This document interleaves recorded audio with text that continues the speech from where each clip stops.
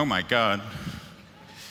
I remember, where is Boris? I don't know whether Boris or Patrick are here, but I remember being here I did my first NextWeb speech 2008, and it was a lot smaller than this. So these guys have really grown dramatically. It's one of the best events, and I'm honored to be here. It's great always to be in Amsterdam.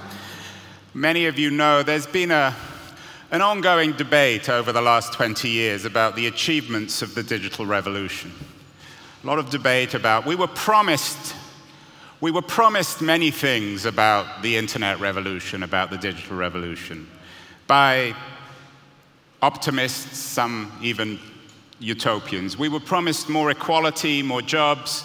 We were promised a cultural renaissance. We were promised that the business model of Silicon Valley, the free model, would benefit everyone because we'd get all this great stuff for free search engines, free social networks, and that everyone would benefit. This has been a debate that's been going on for about 20 years. At first, most people thought that this was true. Most people thought that the digital revolution would actually benefit everyone, that it was one of the best things that has happened over the last 50 years, that it was radically improving society, economics, culture, that it was good for us, that it was making us happy, above all happy, connecting us, adding meaning, richness to our lives, making society better places. I was one of the few people back in 2007 when I wrote my first book, Cult of the Amateur, to argue, hold on, this isn't actually the case. When you unleash user-generated content, you undermine expertise, you create the ideal environment for fake news. In 2012, I wrote a book called Digital Vertigo, which suggested that social networks weren't actually very social, that they were actually compounding narcissism and isolation. Then in 2015, I wrote a book called The Internet's Not the Answer. That was a broad critique of the architecture of the digital economy, saying that rather than creating more democracy, more equality, more opportunity, it was actually creating a winner-take-all society, a winner-take-all economy in which a tiny group of technologists and a handful of massively powerful global companies were dominating everything. So this has been a debate that's been going on, as I said, for about 20 years. At first, people like myself were in a minority. We were the ones who were accused of being whiners and moaners. We were the ones who didn't get it. We were the ones who were reactionaries and nostalgic for an age that no longer existed. And some of those criticisms perhaps were fair. But over the last, I think, about 5 years, and particularly in the last couple of years, my camp, my argument, which criticizes the digital revolution, which suggests that rather than creating more equality, it's actually compounding inequality. Rather than creating more jobs, it's creating a looming jobless crisis, particularly associated with AI. Rather than enabling a cultural renaissance, it's actually compounding isolation and creating fake news and trollery and all the other things that we now take for granted about Facebook. And of course, rather than creating ideal new business models, the so-called free model, it's creating what many of us now call surveillance capitalism, in which we're watched all the time on networks like Facebook and Google, which supposedly are free. They're anything but free, and we've been turned into the products. Now, my argument, I think, is increasingly accepted, and it's rather embarrassing in some ways that it's now become almost the orthodoxy. Some people say, well, how do you feel? You've been arguing in the minority for a while, and now suddenly you're in the majority. What I feel, rather than vindication or any kind of moral victory, what I feel is that now the real challenge begins. Because I've never been a Luddite, I've never been against technology. In fact, my background is as a technology entrepreneur. I'm from Silicon Valley. I'm not against technology, but I'm against many of the ideals, many of the principles, many of the organizations which has currently driven the digital revolution. So now, in my latest book and in my latest mode of thinking, the real challenge starts. How to fix the future. Because we know we have a lot of problems. Everyone here will acknowledge it. Even Mark Zuckerberg acknowledges it when he's dragged before some sort of committee. Everyone realizes that the digital revolution is not working out as it was supposed to. Everyone understands that it's creating, there's no doubt, the 5 most highly capitalized companies in the world are all West Coast tech companies. Everybody knows that technology and AI in particular is in the long term going to take away many of our jobs, many of your jobs. That it's replacing drivers, that it will replace doctors and lawyers.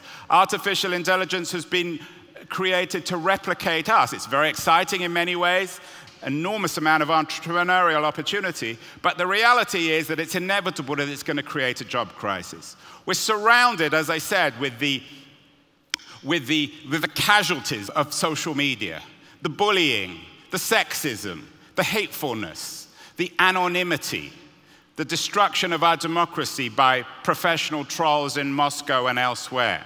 And of course, as I said, digital surveillance, surveillance capitalism is the thing that's undermining our privacy and our sense of self. So what to do about it?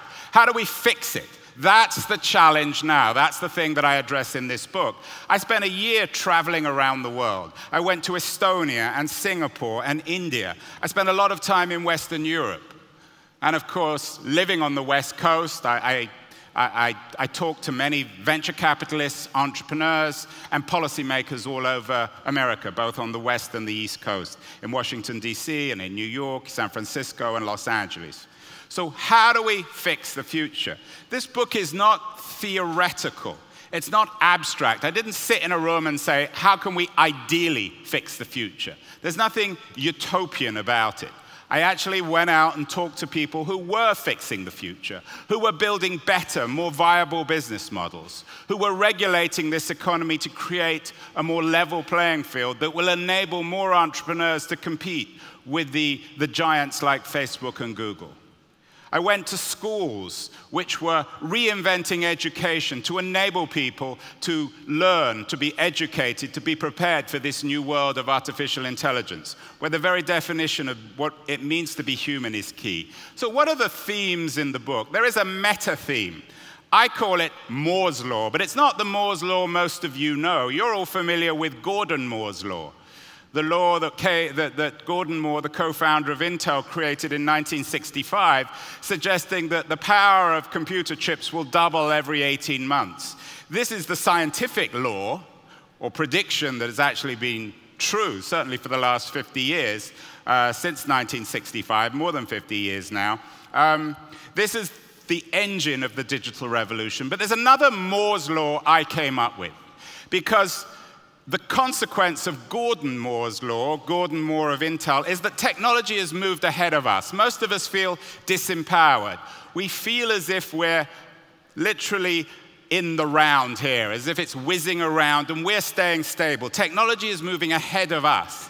One of the great problems and one of the great challenges, of course, of the digital revolution is we've stayed the same. We're still the same people we were, not literally, of course, but as a species, we're the same people we were in 1965 when Gordon Moore came up with his theory.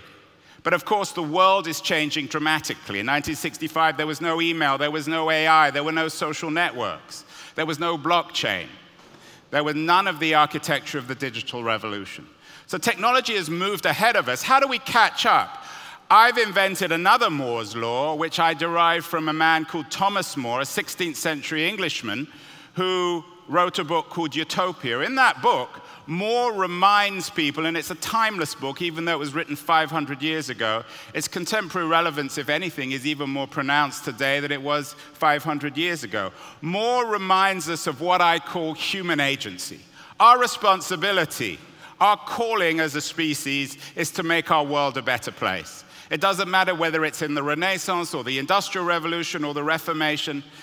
Nothing has really changed. In Utopia, More reminds us of our calling as a species is to fix the future, to make the world a better place, to display our power, our social engineering, our ability to make society a better place.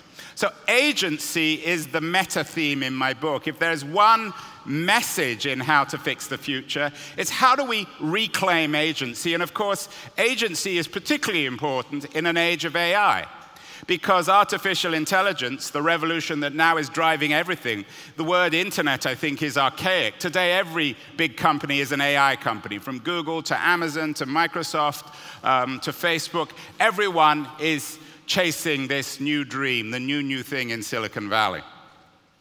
And of course, the thing about AI is it challenges our agency, it replaces us, it replicates us. So the challenge of agency is double-fold in the early part of the 21st century. Our great fear is that, and some people like Bill Gates and Elon Musk believe that this is actually realistic, our great fear is that the algorithm will acquire consciousness and will be enslaved by computers. I'm not sure that's the case. But certainly the issue is one of how do we define ourselves and define our agency in a time of artificial intelligence? How do we carve out our space in this new world? Because it is a new world. The drama of this new world is just as intense as the drama of the Industrial Revolution in the middle of the 19th century. And back then, too, we had to carve out a new role for ourselves. We lived on the land, and then we went to the city and worked in factories. It was enormously traumatic, and it was a trauma that lasted a century. The trauma of digital, the disruption of digital, is just starting. If anything, I think we're in the very earliest stages of the real trauma. So we've got to be ready for this. We've got to fix the future by seizing agency. Having agency is what makes us human. That is the thing that distinguishes us from algorithms. This is not necessarily my idea. There was a woman called Ada Lovelace, a mid-19th century mathematician, the daughter of Lord Byron. She was the woman, she was the business partner of Charles Babbage. She was the woman who invented the very idea of software. She is the mother of software. She's probably the most influential and not so much well-known figure in the history of computing. And she made the point in the middle of the 19th century that algorithms depend on us, that algorithms can't think for themselves, and nothing's changed. Software back in the middle of the 19th century and software at the beginning of the 21st century are still the same. So agency is everything.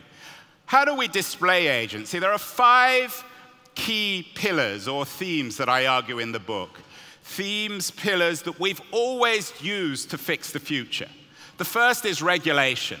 The first is the use of government to control technology, to manage it, to massage it, to make sure that the technology and technology companies are driven in ways that benefit us. The second is innovation through entrepreneurs. The third is the will of consumers.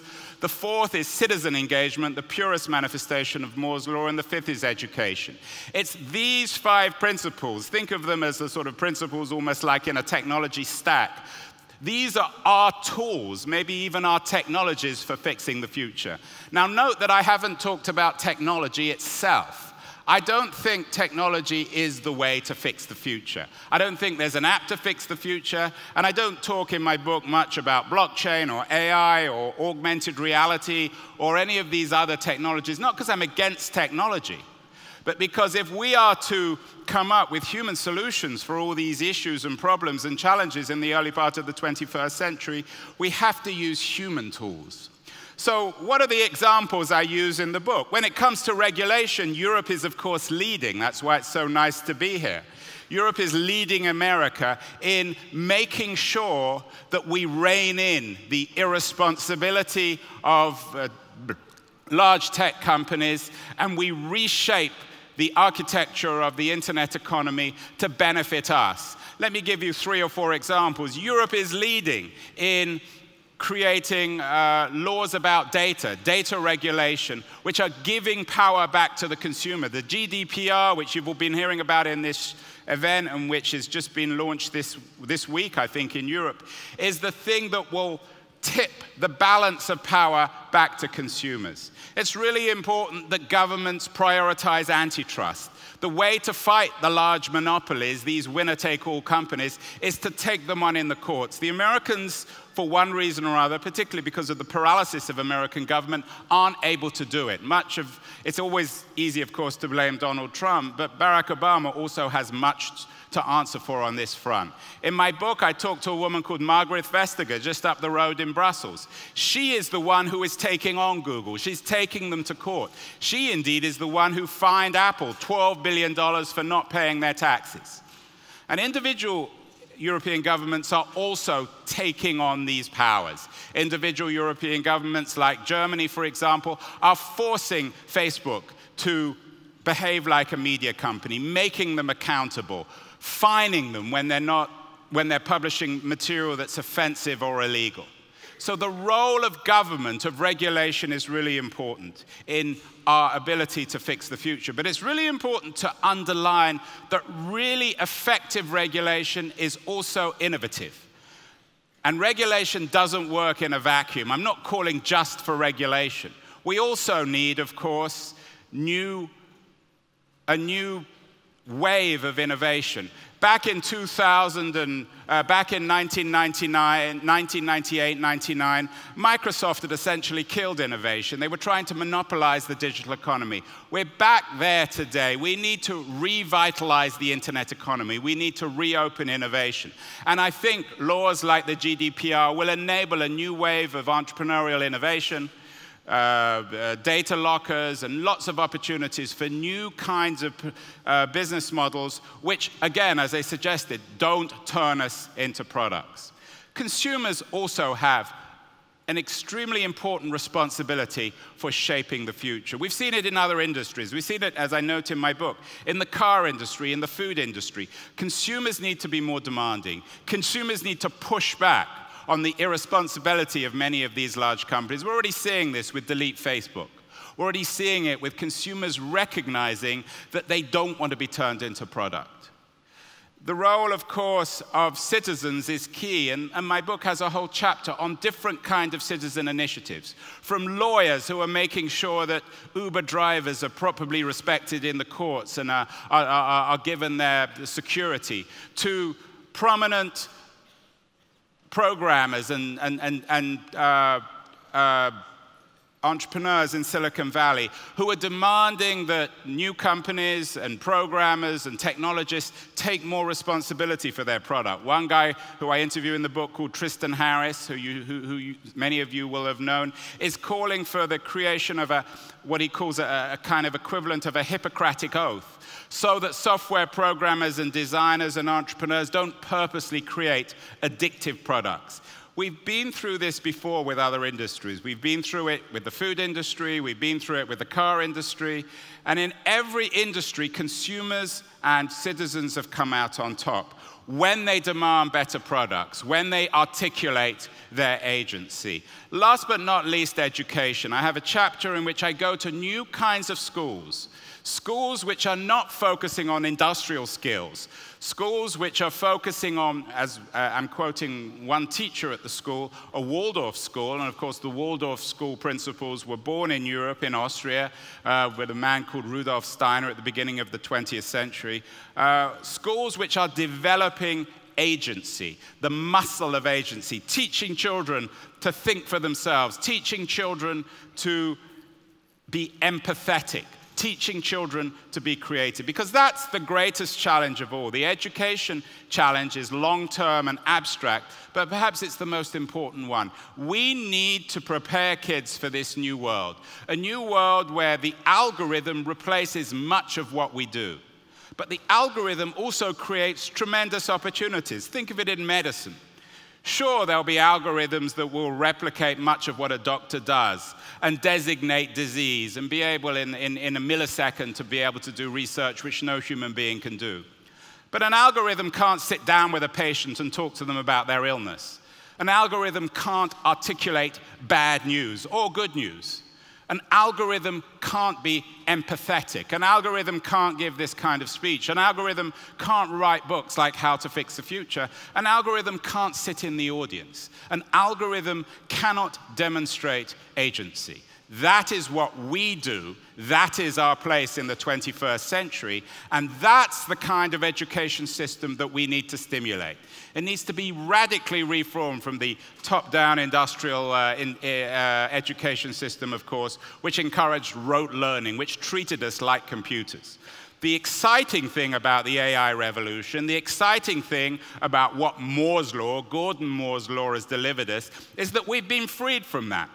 Perhaps for the first time in our history as a species, we are able, or we will be able, to fully realize the kind of creativity and empathy of our species. But we've got to work for it. It's not just going to be delivered like a stork delivers a baby, or supposedly a stork delivered a baby in the middle of the night. Agency is everything. We each have a responsibility, particularly those of us in the tech industry. It's not going to happen overnight. It will happen with the combination of things I talked about: regulation, innovation, consumer action, citizen engagement, and education. It's going to take time. It will take a generation. But it needs to happen now, because the time today is right to fix the future. If we don't start addressing these profoundly disturbing structural issues of the digital economy, then in 25 years, the future will be unfixable. Thank you.